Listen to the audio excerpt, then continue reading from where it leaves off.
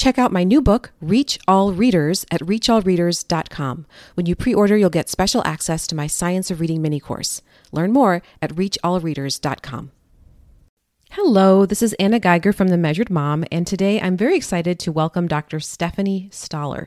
She's the founder of Stephanie Stollar Consulting and the creator of the Reading Science Academy, which is a wonderful, affordable, fabulous membership for people who want to learn more about the science of reading. I've been a member for a couple of years now. She has excellent trainings that she gives, as well as guest speakers, big people in the science of reading community like Dr. Anita Archer and others, and also a really fabulous community of people who come together to help each other problem solve through issues they might be facing when it comes to implementing the science of reading.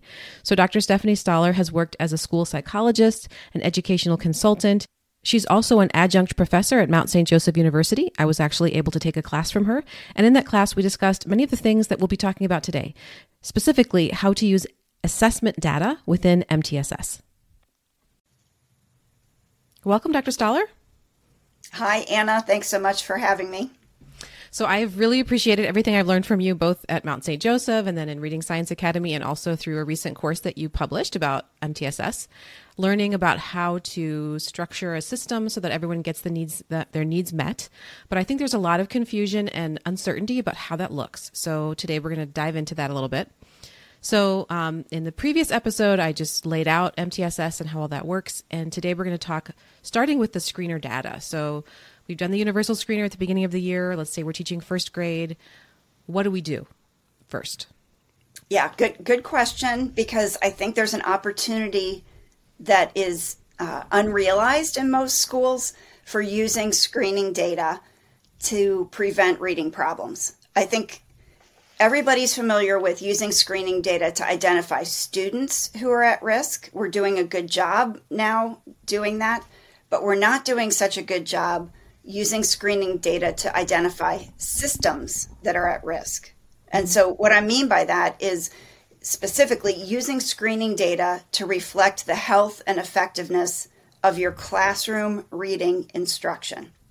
So the first order of business in building a multi-tiered system of support is to use your classroom reading instruction to shrink risk, reduce the number of students who need something additional to a very, very small number, something like 20% at the grade level.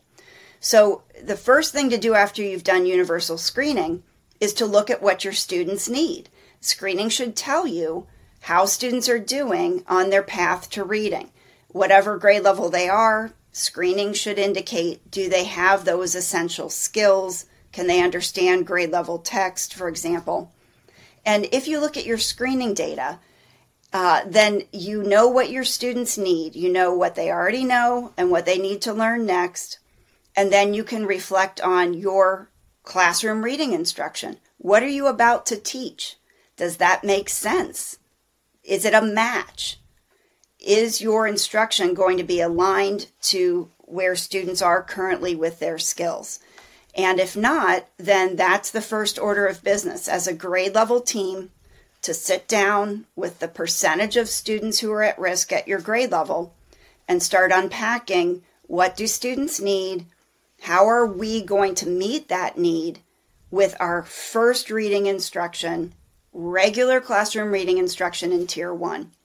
The mistake I see many schools making is they do the screening and then they're going from a score on a screener, and usually, unfortunately, something like a composite score, which shouldn't be used this way, straight to a tier in the three-tiered model. So they'll say, everybody who scored below benchmark is going to get Tier 2, and everybody who scored well below benchmark is going to get Tier 3.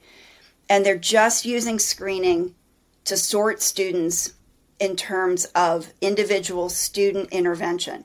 And they're missing the biggest opportunity of MTSS, which is to use the classroom reading instruction to shrink risk. And so people are overwhelmed. They've got 40% of their grade level who are at risk, or 60% of their grade level who are at risk. And they're running around furiously trying to build more intervention opportunities, get more intervention minutes, get more intervention people, get a different intervention program. And they're trying to build intervention on top of a shaky foundation of tier one. And they're like hamsters on a wheel trying to just run faster and faster with more intervention when they're not addressing what's going on in the place where students spend most of their instructional minutes. That's regular classroom reading instruction. So some things to think about if your tier one is not showing to be all that effective, right? If you've got more than 20% of students at a grade level who are at risk on screening, what should you think about? Well, you should think about what you're teaching and how you're teaching it. So you should look at the scope and sequence of your curriculum. What skills are you teaching? And are they lined up to what your students currently need? Or are you about to teach over their heads? How are you teaching those skills? What are you using to teach those skills in terms of instructional routines and materials? What do teachers know about teaching those skills? So what's their knowledge base? How are you grouping for that instruction? Considerations around what you're going to teach whole group and small group. And how are you supporting that differentiation? In MTSS, we call this flexible service delivery. So when I talk about aligning tier one instruction to the needs of your students and doing that primarily through small group, I'm not asking classroom teachers to do that all on their own. And I'm also not saying that the teacher should be with one small group while everybody else is fending for themselves. I'm talking about flooding the grade level with every available adult resource so that you can get that small group differentiated instruction that is the hallmark of tier one. Yeah. So what if we do the screener and our percentages are looking pretty good? Like a great percentage of kids are getting the instruction, their needs met in tier one. But then I do have the children that are below benchmark or well below. Now what? How do I decide the balance between whole group and small group? So if most students are on track, then you could probably provide most of your instruction in whole group. So this is, one of the ways that we act on data-based decision making. Are your data saying that most of your students need the same thing? They're mostly at the same skill level.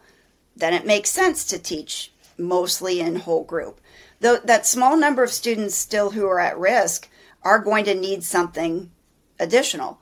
That's where tier 2 or tier 3 intervention might come into play.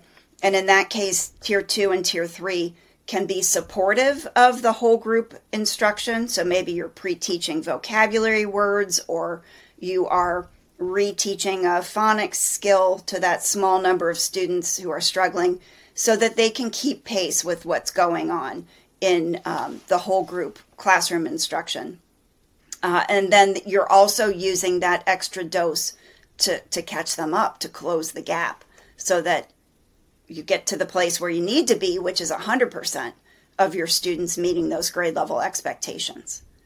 Yeah. And all of the things that I'm suggesting are based on the data, right? So I'm giving a framework of a model that is not meant to be rigidly applied. It's meant to be contextualized to the needs of your students. So the main thing I would say is if what you're currently doing isn't working, you need to think about doing business differently. And this is where I don't think people are having enough conversation. It's still about what's wrong with the student, and it's still about screening. The child's at risk. They're going to go somewhere else to get something else. Mm-hmm. And I want to encourage people to take ownership of this and to build a system that's actually designed to match the needs of the students. If what you're currently doing isn't working, you're going to have to think about one of these variables that I mentioned about tier 1 instruction. You're going to think about changing something there to get a different result. So let's just get really specific and say I've done the screener and let's say 80% of the kids are at benchmark or above, and then there's a few that are really below. And I happen to know that these particular children are really below. Like I'm teaching the beginning of first grade. They don't know how to decode words at all. Maybe still struggling with letter sounds. What would be the next step in terms of my whole group, small group? Like, would you recommend keeping them with the whole group, even though we're farther than they are, and then just differentiating in a small group right after, or something different? When it comes to phonics instruction specifically, in my experience and what I've seen in the research, matching instruction to the student's skill level seems to work best. Okay, so I'm giving you, again, my understanding of the research, my personal experience in schools. I don't think students learn through exposure. I don't think that it's helpful for them to like take a pass through something, like be exposed to it. I think that's what causes frustration. I think it's what causes students to either act out or, internalize, withdraw. Students are very aware of how they're performing relative to their peers. And if they are in instruction that's too difficult for them, there are negative social and emotional outcomes of that. So my preference is going to be to match the point of instruction for those initial sort of decoding and word recognition skills, to do that to the extent possible in small group. And to do that from the get-go in kindergarten and first grade so that you don't have to continue to do that every year. So this is why it's really important to direct resources to those early grade levels and to do the small group differentiation and the double dose at tier 2 and 3 so that kids actually catch up by the end of first grade. Because to do this kind of thing with 4th, 5th, or 6th graders, the research indicates it's going to take something like an hour to an hour and a half of reading intervention every day to catch kids up. And we're just not typically organized to do that. So what I'm describing is really best applied with urgency in kindergarten and first grade so that everybody leaves first grade on track. And just to clarify, the differentiated instruction that you're recommending in small groups would be the tier 1 instruction. Yes. And then the tier 2, or if necessary, tier 3 would be provided possibly by another teacher, but building on what you're already doing in the tier 1. Yes, it's in addition to, not instead of. Right. So kids don't come out of tier 1 to get their tier 2 or tier 3. And I don't get too rigid about who it is. It could be the classroom teacher who's doing tier 2 or tier 3. It could be a different educator. Schools are different in terms of the resources and personnel that they have. So the concept is that kids who are behind, students who are at risk, need more and better instruction. They need more minutes. They need more repetitions. They need more direct and explicit instruction. They need more immediate corrective feedback. They need more opportunities to practice and respond. And that happens best in small group. And they're going to need not just one small group each day, probably that double dose. So that's what I would recommend. And that's what I appreciate about MTSS now that I have wrapped my brain around it, is this idea that it's not just, you're stuck in this small group forever until, you'll always be the lowest reading group. But the point is we're setting a goal and we're tracking it and we're doing what we need to do to get you there as quickly as possible. And what that means is you need extra instruction. That's right. The purpose of tier 2, I think people forget this. The purpose of tier 2 is not take you back to where your skill is and keep you there forever, or even to have you make parallel growth to your age and grade peers. The purpose of tier 2 is to accelerate your growth so that you catch up. And if your tier 2 system is not doing that, then you need to analyze and improve your tier 2 system. If nobody is catching up, it's not the kid's fault. There's something in that instructional system that could be improved. Let's dial down to a very specific classroom. Let's say a teacher has their screener data and like I said, they have a few children that are quite behind. And they maybe don't have other teachers that they can work with. So they're in their own class in terms of, having teachers come in together to take different groups at the same time. So they're responsible for the tier 1 for all their students. Like, how do you recommend doing that? Do you have like a large group over here and then the small group of the kids who are struggling, but what are they doing when you're meeting with the large group? Like, how would all that work out? Well, first of all, I'm not sure of a scenario where there's absolutely no other adult who can help with that differentiation. Okay. Even if there's one section, one classroom for each grade level, there's probably a special educator in the building. There's probably a speech language therapist or a school psychologist or a counselor or a social worker who serves that building. There's probably a librarian, a music teacher, a bus driver, or a principal who serves that building. And I've seen all of those people trained to do small group reading instruction. So this is where people have to get creative in identifying who are their resources, adult resources, and what's the best way to use them, to train them so that they can help with that small group instruction. But putting that aside, what are other students doing while the teacher is with a small group is a question that we could entertain. And I would say the best thing to have students do in partners or in small groups or even independently is practice for the purpose of moving from accuracy to automaticity. So don't send students off to work on their own on anything that you haven't seen them perform accurately in front of you. I think that's where we get into trouble, that we have sort of, blanket literacy stations or the same centers that everybody's going to rotate through. And that doesn't always go well, because if the students can't actually perform the skill, they can't do it independently. So they're going to choose to do something else. Yes. They're going to get into misbehavior. They're just going to flounder and, waste the time. So I think you have to differentiate that independent or partner work just as much as you differentiate what you're doing in a teacher-led small group. And kids need practice as they're learning to read. So if you can structure that as independent practice or partner practice works really well in a variety of ways, then even if you have to send them off to do something while you're with a small group, make it practice of a skill that you know they can do accurately, and then that's time well spent to move them to the level of automaticity and fluency that's required with these foundational reading skills. I love partner reading activities. I love repeated reading in partners.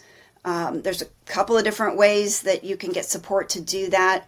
I love repeated reading with paragraph shrinking. That's a great thing that can be adapted to struggling students or accelerated and advanced students.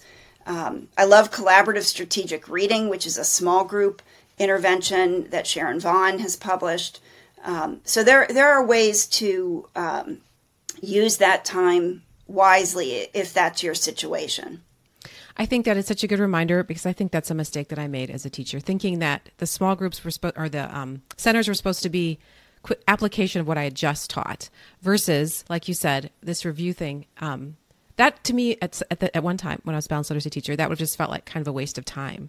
Like I hadn't really studied how important automaticity is and how much we know about retrieval and how much they need to practice remembering those letter sounds or sounding out those words. So yeah, thanks for clarifying that. And it also relieves some pressure from teachers who are worried that, because I just got an email this week, how will I know that they're not practicing mistakes at the centers? But if you're giving them review and you know they can do it, you're still doing something really important. You're building automaticity. That's right.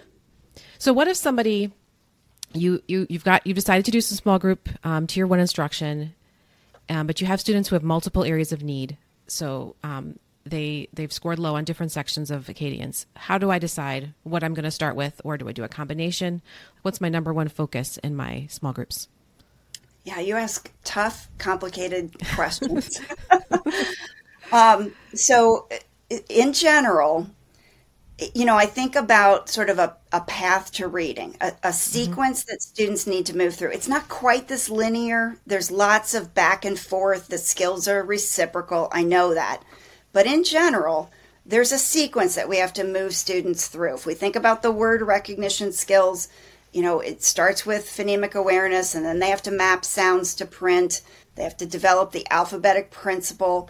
They have to unitize basic CVC words. Then they have to become accurate in text, and then fluent in text. and then they have a chance of understanding what they're reading. If we have also had sort of simultaneous effort directed at the language comprehension skills. Right. So I try to keep that path or sequence in my mind when I'm thinking about what should I focus on for small group instruction or intervention for a student. And when you get older struggling readers, it's complex because they're probably missing, all of those skills. So in general, you want to go back to the lowest skill in that sequence that the student hasn't yet mastered. Mm-hmm. Because you can't skip over any of those, right? Mm-hmm. They build on each other. It's cumulative knowledge that gets created. And so there is value even for older students to take them back and fill in the gaps. When I started in education, we didn't think that was the case. We used to think if they get to fourth grade and they're a struggling reader, they haven't learned through phonics, so we should scrap all that and just teach them through the whole word method. Well, right. Now we know that's not how the brain reads, right? Mm-hmm.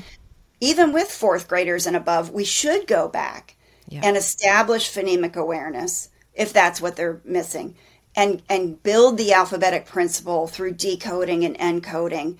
And we should take them back to those earlier skills and solidify those, because that's what's going to create the foundation, along with language comprehension, for reading comprehension to take place.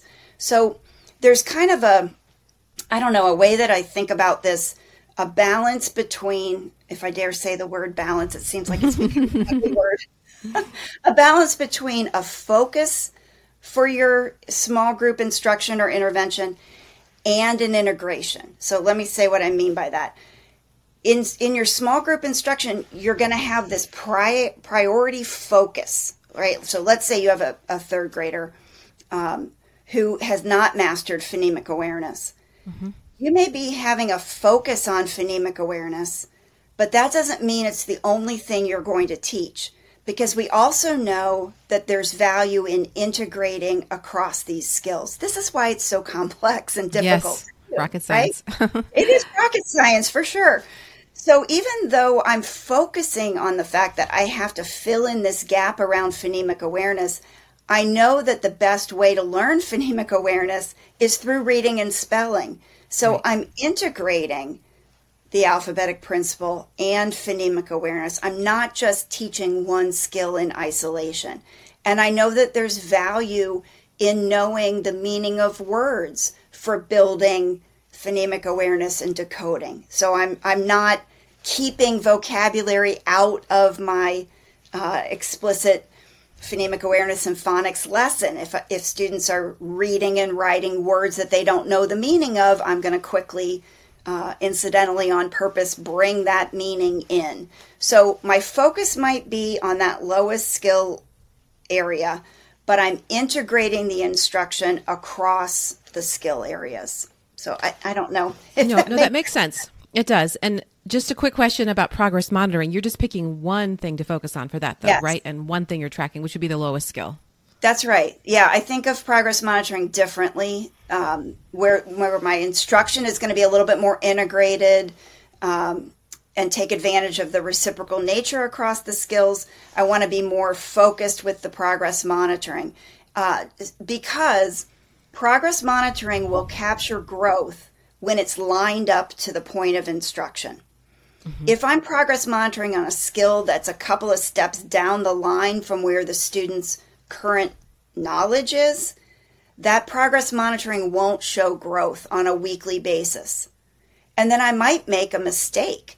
I might think the student isn't growing and I should change instruction or I should intensify support. When really the problem is I've been measuring in something that's too distant from where their skill level is, and it's going to be a long time until the progress shows up on that distant measure, that grade level measure, if you will.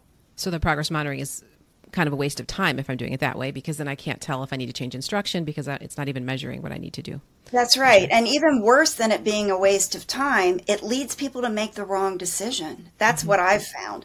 If you're only monitoring in grade level material, but the student's skill level is below level, right, and you're actually intervening in a below grade level skill, if all you have is grade level progress monitoring, you are probably not going to see growth. And then again, you could make the wrong decision. It's going to lead you down the path of perhaps changing instruction when that might very well be the instruction the student needs. So line up the progress monitoring to that point of instruction. So that would be one mistake that people make, is progress monitoring in the wrong, like if they're performing below grade level, that's what we're teaching them with, that's where we progress monitor. What are some other mistakes to avoid when implementing MTSS? Oh my gosh, there's many. So we've talked about some of them. Not using screening data to design your systems of support. That's a mistake. I think it's a mistake to go straight from screening data to tiers of intervention. Versus examining what you're doing in your tier 1, starting with that yes, first. Skipping the tier 1 altogether. It's a huge mistake that people make. What else? People make the mistake of taking kids out of their tier 1 literacy block to get their tier 2 or tier 3. And nothing is more disjoining for a struggling reader than to be plopped back into something that's like a movie that's ongoing and you missed a piece of it. Yeah. That's problematic. Not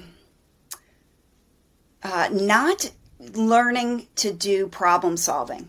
This is a huge mistake that I see schools making.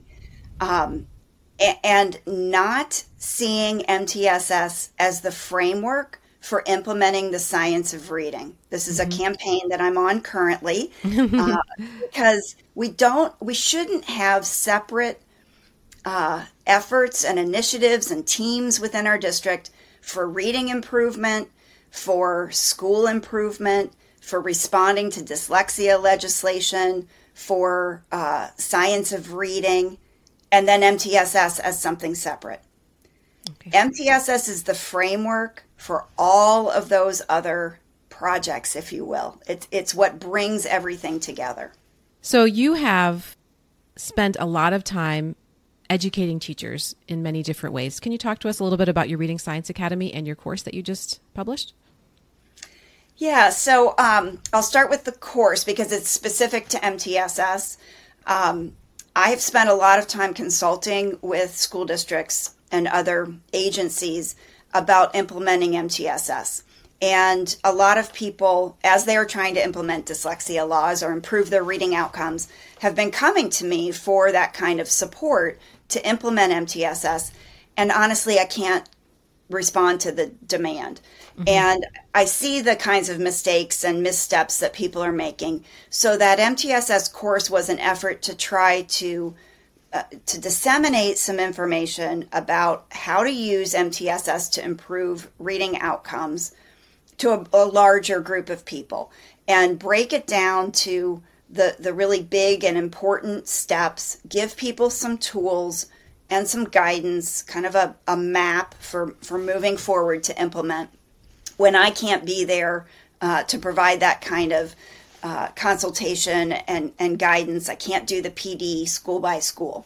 So having an online asynchronous course was my attempt to try to support more individual educators in more schools. And the Reading Science Academy is a different entity altogether. It is a community for learning about and implementing the science of reading. It is a responsive educational community. It's not a course, so there's not, A to Z, start to finish. What the members need, they bring forward to me in a variety of different ways. We have a private Facebook group that we interact in. And what they say they're struggling with, what questions they have, what they're reading or learning about, I create content in response to what they need. So members get new content every week. So the first week of the month, we get together on Zoom for just an informal Q&A opportunity. The second week of the month, I release a masterclass on one of the topics of interest. Third week of the month is what I call a cheat sheet, some kind of implementation guide or a summary of a research article or an area of research. The fourth week of every month, we have a guest I call substitute teachers. And all of those materials are housed in a password protected website. So all of our live meetings are recorded. And it's not that people should go through and consume all of the content. I mean it to be responsive to what people need. So in the moment, if you're looking for a resource, you can go to this now vast 3-year library of content and find what you need. And in addition to the, content that's housed there, it's the community, I think, that has been really most rewarding for me, and I think most helpful for the members. I created it for people who were sort of new to learning about the science of reading, but the unexpected and wonderful thing about it is I have members like yourself who are very knowledgeable, members like Nancy Eberhardt, who are just like literacy legends to me. And so it's the interaction and mix between people who are farther along on the journey and people who might be just starting out, and what people have learned from each other. So, I've just created the environment to make that possible. And what I've seen in terms of growth from the members has been amazing, like remarkable. We have people writing books, and we have people, again, like yourself, hosting podcasts and blogs, and people who were classroom teachers who've now been elevated to being coaches or reading interventionists or district administrators. Now they're being asked to provide PD for their entire district on the science of reading. It's just amazing what individual educators have accomplished in the last couple of years. So I'm really happy to be connected to people like that. It's very inspiring to me. It makes me feel optimistic, like we might finally get this right for kids this time around. So yeah, well, I can't recommend it enough. I'm a member for life. Or at least I will be. Awesome. Yeah, I love all of your trainings. You have a very concise way of presenting and also very easy to listen to. And also, like you said, the group, that's a really good place to go. I mean, I do like to post in the big group sometimes, but you'll get all kinds of chatter there. It's really nice to be the supportive smaller group, and you're always extremely responsive, which I really appreciate. So yeah, it's wonderful. And your guest teachers are like amazing, like Anita Archer and Shane Piasta, just researchers. It's so great. So thanks for all you do there. Is there anything else you'd like to share before we sign off? I would like to share a message, I think, to teachers who might be listening to this. In my years of experience, I've seen a lot of things come and go. There are a lot of factors that contribute to reading outcomes in schools. And what I want to say to teachers is you are the most important variable. You might not feel like you have much power within your system, but in your classroom, you are the most important variable in what contributes to reading outcomes.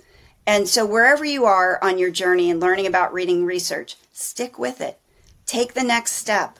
It will matter in terms of what your students learn. So hang in there, especially here at the beginning of the school year. I want to send encouragement to all of you. What you do in your classroom is really important. It matters, and at least I want to acknowledge and recognize it. So thank you to all the teachers.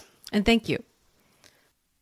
Thank you so much for listening. You can find the show notes for today's episode at themeasuredmom.com/episode 146. Talk to you next time. That's all for this episode of Triple R Teaching. For more educational resources, visit Anna at her home base, themeasuredmom.com, and join our teaching community. We look forward to helping you reflect, refine, and recharge on the next episode of Triple R Teaching.